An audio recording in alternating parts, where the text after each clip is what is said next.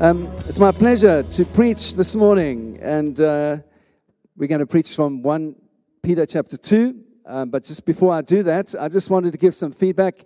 Helen and I were in Germany for the last week, and the reason for that is that we work with a dear friend called Wayne Neuper, who's based in Dresden, which is the east of Germany, the old East Germany. And he's a friend that we've known for many years. I think I've probably known Wayne for 30 years. He's been leading a church now in Dresden for the last 20.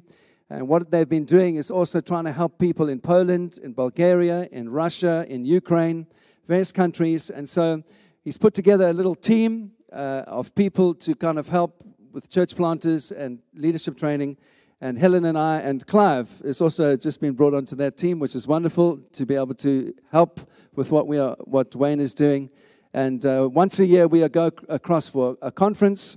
But more than that, we are trying to help the local churches. And so for the first day that we were there, we met just as a smaller team to kind of discuss the week. And then the next 2 days, we were with 40 church leaders and their wives, just trying to encourage and help and refresh them. And then on the weekend, we did a conference, which was online. And we did it in Russian, in English, and in German. So it was translated into 3 languages while we were doing it. So we did it live. They've got a really fancy setup there. It's like a little television studio, and it was all very kind of, I felt like a little bit, I didn't ask to be on TV, but that's how it was anyway. But it was great just to be able to preach and to share God's word, and it's being translated into another 6 languages this week. So into Bulgarian and Czech and all the countries that we are working with. So that was an amazing, amazing privilege, and I really would encourage you, just as we encourage you to come to Cambodia and India with us, why don't you think about coming to Europe sometime? They were teasing me. How dare they? They were teasing me, all the Germans. The Germans have got a great sense of humor. People think they don't, but they do have a great sense of humor. And the first thing they said to me, said, "Ant, is it good to be back in Europe?" And I said, "Yes, it's very good to be back in Europe." So they were just letting me know. But yeah, it was really, really cool. So having said all of that, please continue to pray for Wayne and for the team and for all that they're doing. And please think about coming with us during the course of next year on one of the things that we'll be doing, and we'll let you know. Some of the guys came to a youth event. Andrew and a number of other people went with Helen on a prophetic kind of week. So there's lots of opportunity if you'd like to just come and see what God is doing somewhere else. And it's always so encouraging to see what God is doing in other places of the world. All right, so like I said, it's my privilege to preach this morning. This is part 10 of our series called Living Hope. And I know this weekend is celebrated as Halloween weekend, and that's why we did all of our light parties for the kids. But do you know also that this Sunday is called Reformation Sunday? Yes. So for those of you that come from a Protestant tradition, you will realize that this is the day that Protestant churches celebrate the beginning of the Reformation. And that was marked by a number of great men and women that helped usher in a whole new season for the church, reminding us that we are saved by grace through faith plus nothing. All right? Nothing else saves you. Not belonging to a church institution, not belonging to a church tradition. Nothing saves you except that you put your faith into Jesus and you're saved by grace through faith. And these great people like Martin Luther and Calvin and Zwingli and other people gave their lives for that to happen. And it's quite fascinating because the east of Germany, where Dresden is the Principality of Saxony, right? And in the old days, Germany was not unified. It was made up of a whole lot of principalities. And the Roman Church, the Roman Catholic Church, was an incredibly strong political power that held all of these pieces together in the whole of Europe. And so the political power of the church, we don't really understand now as 21st century people. But looking back, it just amazes me how brave these people were to take on the might of the political power of their day and to actually stand for some things that they saw in the Bible. Now, in fascinatingly, one of Martin Luther's great adversaries was a guy called Johannes Tetzel. This is not a history lesson. It's just an introduction quickly because I find it so interesting. His name was Johannes Tetzel, and he lived just outside Dresden, where we were, in a little town called Pirna. And you can still go and get a Tetzel burger for 10 euros if you go to Pirna, which is just outside Dresden. But this is the thing of why he is the great adversary of Martin Luther, because the Roman Church appointed him as the Inquisitor of Poland and the Saxon Principality, the east of Germany. And he later his title was the Grand Commissioner for Indulgences in the whole of Germany, that whole region. And he became known for this, that he granted indulgences on behalf of the church in exchange for money. And he claimed that you could find forgiveness for your sins and for punishment, not by putting your trust in Jesus, but by paying an indulgence money to the Roman church. And the moment you paid your money, you were free. And so he had this phrase, as soon as the gold in the casket rings, the rescued soul to heaven springs. That was what he went around saying. And so he went around collecting money on behalf of the Roman church and saying, actually, you're forgiven if you just give us some money, all right? And that money was used, if you've ever been to Rome, you know St. Paul's Basilica? The money that built St. Paul's Basilica was funded by the poor and those that were coerced into giving money through indulgences. And this was the trigger for Martin Luther, who said, enough! We are saved by grace through faith alone. Nothing else. No indulgence, no church tradition, only the grace of God in our lives. That saves us. Sorry if I was a bit loud. And we live in that freedom right now, and we just take it for granted. Man, there were people that gave their lives, that were killed and burnt at the stake because they simply believed the Bible. And so it's a great privilege to preach to you this morning this amazing portion out of 1 Peter chapter 2, which reminds us that Jesus is all that we need. He is the cornerstone. That's why I chose that this morning. Jesus is the cornerstone, the precious one, the most precious stone of all, the one upon whom everything else is built. His name is Jesus. And my friends, He's all you need in your life. And here we go. 1 Peter chapter 2, verse 4. It says this. Oh, I just love this. I'm going to be excited this morning, I can tell. As you come to Him, the living stone, rejected by humans, but chosen by God and precious to Him, you also, like living stones, are being built into a spiritual house to be a holy priesthood, offering spiritual sacrifices acceptable to God through Jesus Christ. For in the scripture it says, see, I lay a stone in Zion, a chosen and precious cornerstone, and the one who trusts in Him will never be put to shame. Yes. Amen. Now, to you who believe, this stone is precious. But to those who do not believe, the stone the builders rejected has become the cornerstone, and a stone that causes people to stumble, and a rock that makes them fall. They stumble because they disobey the message, which is what they were also destined for. It's absolutely beautiful. I'm just going to unpack this a little bit this morning in the next 20 minutes.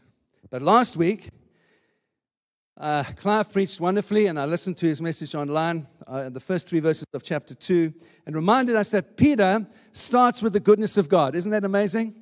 Peter always, like Paul, he starts with the goodness of God, and Clive reminded us that he said, you have tasted that God is good. You know that God is good to you, that He's faithful to you. And because God is faithful to you and He's good, throw off these things. And what were the things that Clive reminded us? Malice, deceit, jealousy, hypocrisy. Throw those off. Why? Because you need to start living from the inside out what God has done on the inside, how He's transformed your heart and the grace that you've received. Start to live that out and demonstrate that in your behavior. Remember, this is the big theme of Peter that we've been looking at, how to live well in difficult times. Remember, this church these believers were being persecuted. And it was getting worse for them. It wasn't getting better. And so Paul's main reason for writing is, Peter's main reason for writing is to encourage them. You can live well when things are difficult. My friends, my encouragement to you this morning is all of us in this room can learn to live well when things are difficult. And things are difficult right now, aren't they? We can learn to live well. We can learn to live by the power of the Spirit. We can learn to focus on the right things so that God brings grace to us and strengthens us from the inside so we can live well. Amen. And so, really, what Peter is saying is, love each other deeply from the heart and grow up and become mature in Christ. And Clive so beautifully painted that picture for us last week. And so, it's part of Peter's general sense of appealing to the whole people that he's writing to for this thing of, come on, guys, live a godly life. You can do it. And now, in these verses today, he reminds us of the why. He's now lifting our eyes and saying, okay, I've encouraged you in these practical ways. This is the reason why.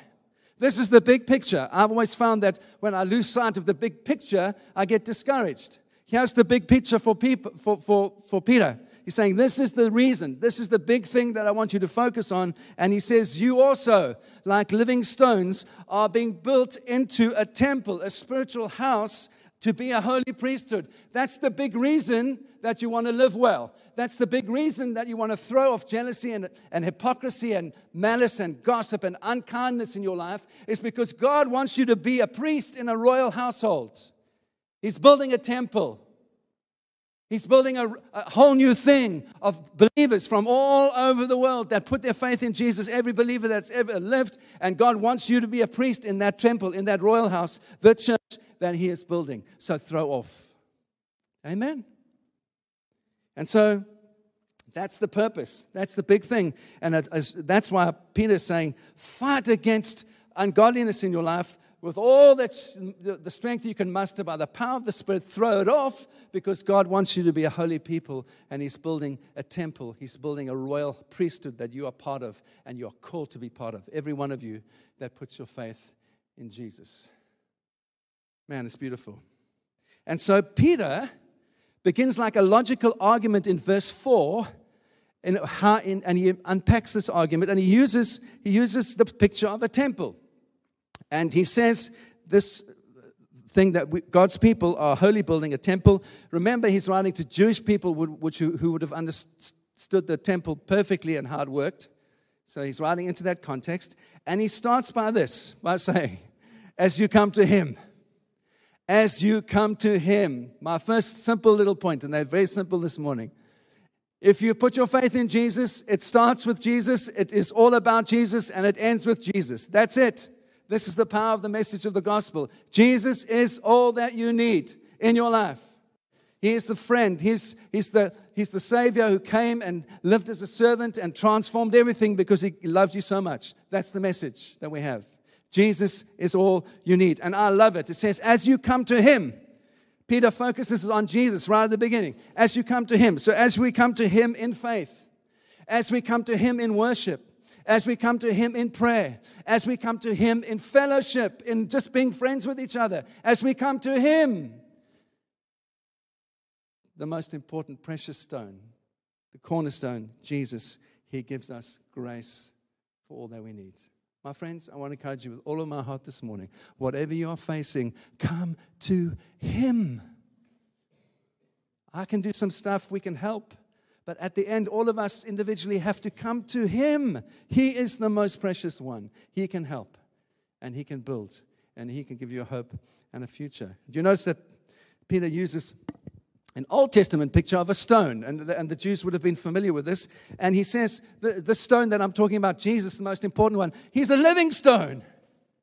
He is raised from the dead. He's no longer dead. He is living. So that's the first thing. Jesus is alive. Secondly, He is the stone upon which you can build the foundation of your whole life. My friends, in this time where we are all tempted to build on so many other things, self-image, materialism, intellectualism, we're called, our culture says, don't build on the foundation of Jesus. I mean, that's so archaic and old-fashioned. Build on these things in your life and it will go well with you. I want to say this over every single one of you. build your life on the cornerstone that is Jesus. And what is the promise? We're going to look at it just now. It says, if you put your life on Jesus and you build on that foundation stone, you will not be put to shame. Man, what a promise for my life. What confidence I can have. How relaxed can I live without anxiety, without a sense of, oh God, what's going to happen in the future? Why? Because God's promise to me in His scripture right here is if I build my life on Jesus, His promise is, I will not be put to shame. Gareth, you will not be put to shame. Lemmy, you will not be put to shame. Kevin, you will not be put to shame. I could go around, I don't know you, sir, but you will not be put to shame either. That's the promise of God. What a glorious promise. Put your confidence in the right place. So can I just unpack this a little bit? The other thing I wanted to say, remember, this is what Paul, you can see what I preach all the time, Paul, all right? This is Peter. Yeah, Peter, he's not saying the church is a building. Do you notice that? He's saying the church is like a building. It's a metaphor. And sometimes people come and say, the church is not a building. Yes, that's true. Yes, of course that's true. The church has never been a building. The picture from the scripture is the church is like a building built of living stones. You and me, every one of us that puts our faith into Jesus. Simple little things. First of all, you must get it into your heart that there is a cornerstone. There is a cornerstone. And now, we know Jesus as a carpenter, and recently theologians have been saying that actually it's not a really good translation. It's more likely to be a master builder. Because in Jesus' day, carpenters did everything. They built houses, they put on roofs, they fixed gates, they made furniture. They were master craftsmen.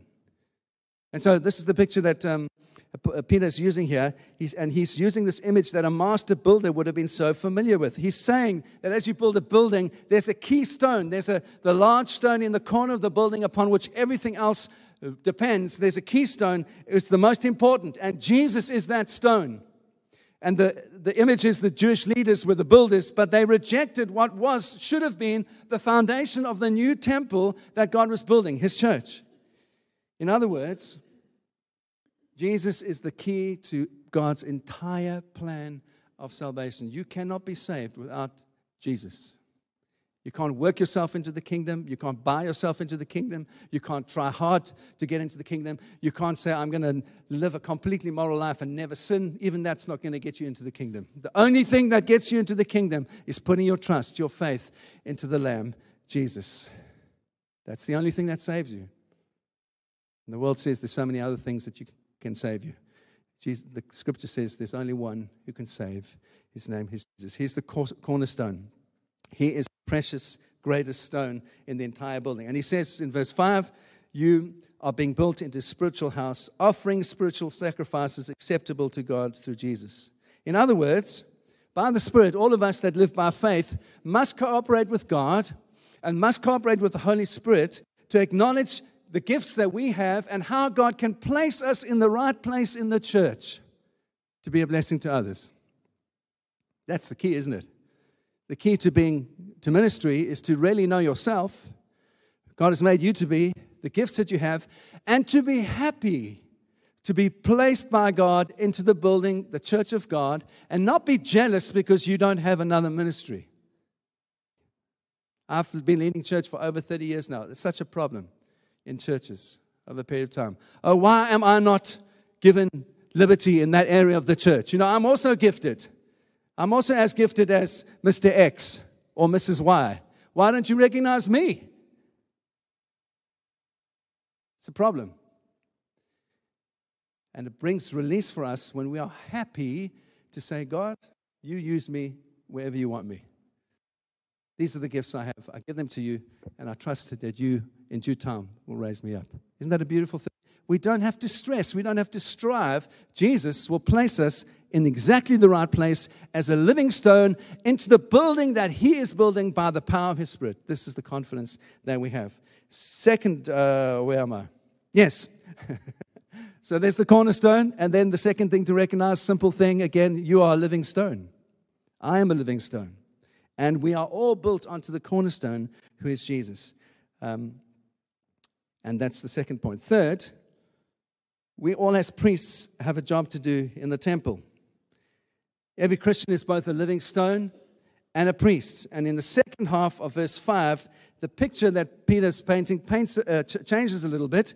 And he says, it shows us that we are a company of priests offering sacrifices within this new temple. It says they are to build into a spiritual, are being built into a spiritual house, a temple, to be a holy priesthood, offering spiritual sacrifices. So here's the key. If it's not about Old Testament sacrifice, if it's about New Testament sacrifice, what are the spiritual sacrifices that we offer up in the new temple, the church, that it's pleasing and acceptable to God? Well, immediately for me, I go to Romans chapter 12, verse 1. Therefore, in the light of God's mercy, in the light of His kindness in your life, in His light of the goodness in your life, offer up yourself a living sacrifice. This is your spiritual act of worship. So the place that we start is that as part of being a living sacrifice, we offer up praise, we offer up worship, we offer up generous friendship, we offer up service in the church, we offer up giving, we offer up all these things within the context of my whole life is a spiritual sacrifice offered up to you, Lord. Amen. You're all looking at me like, okay, this is how we live. The whole of our lives is a spiritual sacrifice lived out in the new temple. And we offer up all those things freely from our hearts, generously from our hearts, without compulsion, because He is worthy and He is building us to be a holy people, a royal priesthood. And so, to conclude, Peter uses 3 Old Testament scriptures to reinforce his point. And he chooses these 3. The first one is seen in verse, they're all in verse 6 to 9. The first one is from Isaiah chapter 28, verse 16. And it confirms that Jesus is the precious cornerstone. And it says this in Isaiah, and that's what he quotes. I lay a stone in Zion, a chosen and precious cornerstone, and the one who trusts in Him will never be put to shame. Just reaffirming. He's kind of, after he's argued this point, he's just laying in now the scriptural base and saying, yep, that's what it says in Isaiah, the precious cornerstone. He is Jesus. And if you put your trust in Him, you will never be put to shame. My friends, if that's all you remember this morning, remember that. As I build my life on Jesus, I will never be put to shame. Never. And every time you're feeling under stress, every time you're feeling like you're panicking a little bit about your future, what's going to happen to my kids? Am I going to get married? Am I going to have a career? What's going to happen to with all the stuff in the world with health and all the stuff and climate change and all the stuff that's so, what's going to happen? What's going to happen? What's going to happen? God's promise to you, by the power of the Spirit, as you build your life on the cornerstone of Jesus, you can relax because you will never be put to shame. What a promise. We all should say, Amen. We can get a bit Pentecostal this morning, right? The second reference is from Psalm 117, verse 22. And it's a little bit, verse 7 is a little bit hard to translate because people put the first half differently. In the NIV it says, now to you who believe, this stone is precious. This stone is precious. Other translations say, this precious treasure then belongs to you who believe. This precious treasure, who is Jesus, belongs to you who believe. So it's a little bit difficult to translate it accurately, but then it goes on to say, and it says, but to those who do not believe, the stone the builders rejected has become the cornerstone. Here's the point, and I don't want us to get distracted this morning. Here's the big point. Here's the point. Jesus is the key to your life. He is the key to whether you rise. He is the key to whether you fall. Build your life on Jesus. That's the key. That's the big thing that Peter is saying. He is, for some that are being saved, He is pricelessly valuable. He is the pearl of great price. He's the treasure in the field. Yeah, that's the scripture uses all those. He's the most precious one. You could never give enough because He is so precious. For some who know Jesus, He is that to them. For others, Peter's saying, rejected. They reject Him. Worthless to them. And so we have this kind of tension. And yet, Peter says, this one who's loved by some so passionately and rejected by others as useless, on that one, the precious cornerstone, Jesus, he's built his entire church. He is the foundation upon which everything is built. And lastly, the third reference is from Isaiah 8:14, and it shows that Jesus is the key to our destiny, our future. Jesus is the key. He's the key to our past, he's the key to our present, and he's the key to our future. And here it is, a stone that causes people to stumble, and a rock that makes them fall. They stumble because they disobey the message, which was also what they were destined for. And I really want to just clarify this, because whenever you speak about punishment and whenever you speak about sin being held accountable for, people kind of get really nervous. In our culture, they get really nervous. And I think Peter helps us to understand exactly what God is wanting us to understand. And I'm going to hope to unpack it. Peter is saying this: those that fall and stumble, they do so because they disobey God's word. And the falling and the stumbling is the punishment in this life. Do you get it? That's what he's saying. He's saying, if you put your trust into Jesus, if you live by the Spirit, if you put your faith into His word, His promise to you is that you will never be put to shame. However, if you choose to live your life apart from God, without any confidence in His word, without any ear listening to the voice of the Spirit, and you choose to do your own thing, this is what you will see in your life. This is the punishment that you will see in this life. You will stumble and you will fall and you will be discouraged and you will be full of anxiety, and that will be the consequence if you disobey God's word. That's what Peter is saying. We don't like that. But I don't want to end there, because this is the great, great message of the gospel. When you stumble, when you fall, when you take your eyes off Jesus, when you recognize, God, I can't do my own thing anymore because all it's producing in me is a death, and I can't live with that anymore. The promise of the Scripture is, when you simply come to Jesus and put your confidence in Him, in His grace and His kindness in your life, He is faithful to forgive you, and He picks you up and He puts you on a solid rock, and He puts your feet on a firm foundation, and by grace He says, come my son. He takes your hand. Come my daughter. He takes your hand and He says, let's walk together, and you walk into your future with confidence in a relaxed way, because He is faithful to His word. That's the power of the message. You don't have to do it all yourself. You don't have to think that you have to be the solution to every world problem. No, you don't have to. What you have to do, I'm sorry if I've been loud. What you have to do is to fix your eyes on Him.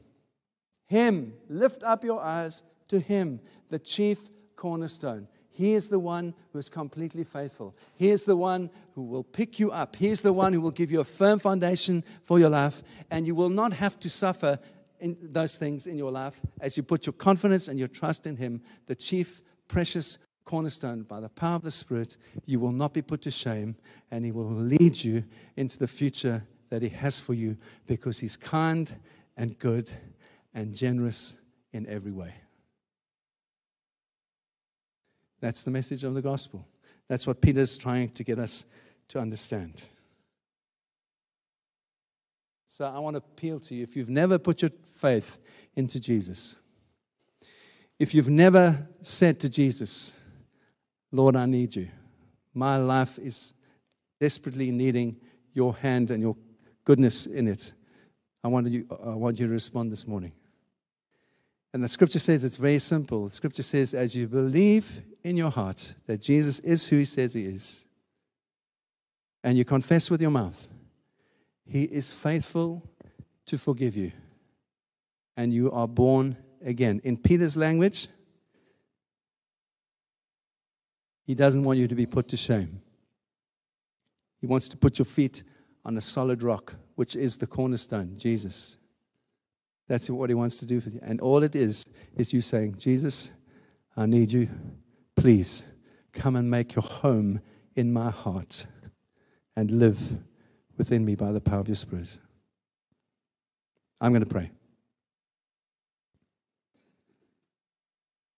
Jesus, I want to thank you for the simplicity of your word, the power of your word, that it brings life. And so, Lord, we just want to rejoice. Say thank you that you are great, you're good, you're kind in every way. Thank you for the truth of this word this morning, that Jesus is the chief cornerstone. I pray for every single one of us that we would learn to more and more build our lives around onto the chief cornerstone, Jesus, and that together this church would increasingly show that it is a royal priesthood of living stones, giving itself to live out what you've already done on the inside of us. Help us to be generous in every way. Help us to be those that exude kindness and grace, because that's what you've done within us. You've been so kind to us. Lord, I pray that if there's someone here this morning that doesn't know you, Holy Spirit, I pray right now that you would give them courage, simply to ask that you would come and make residence in their hearts, live within them, empower them, give them a hope and a future as they simply ask you now. In Jesus' precious name I pray. Everyone says, amen. Can we sing? Because that's what Christians do. You know, when you're very happy about something, you sing. My wife goes around the house singing. Don't you, my darling? Especially when she's very happy, she sings. And that should be the reflection of our hearts. That's what Christians do. We sing because we have something to sing about. We've got a great King who loves us.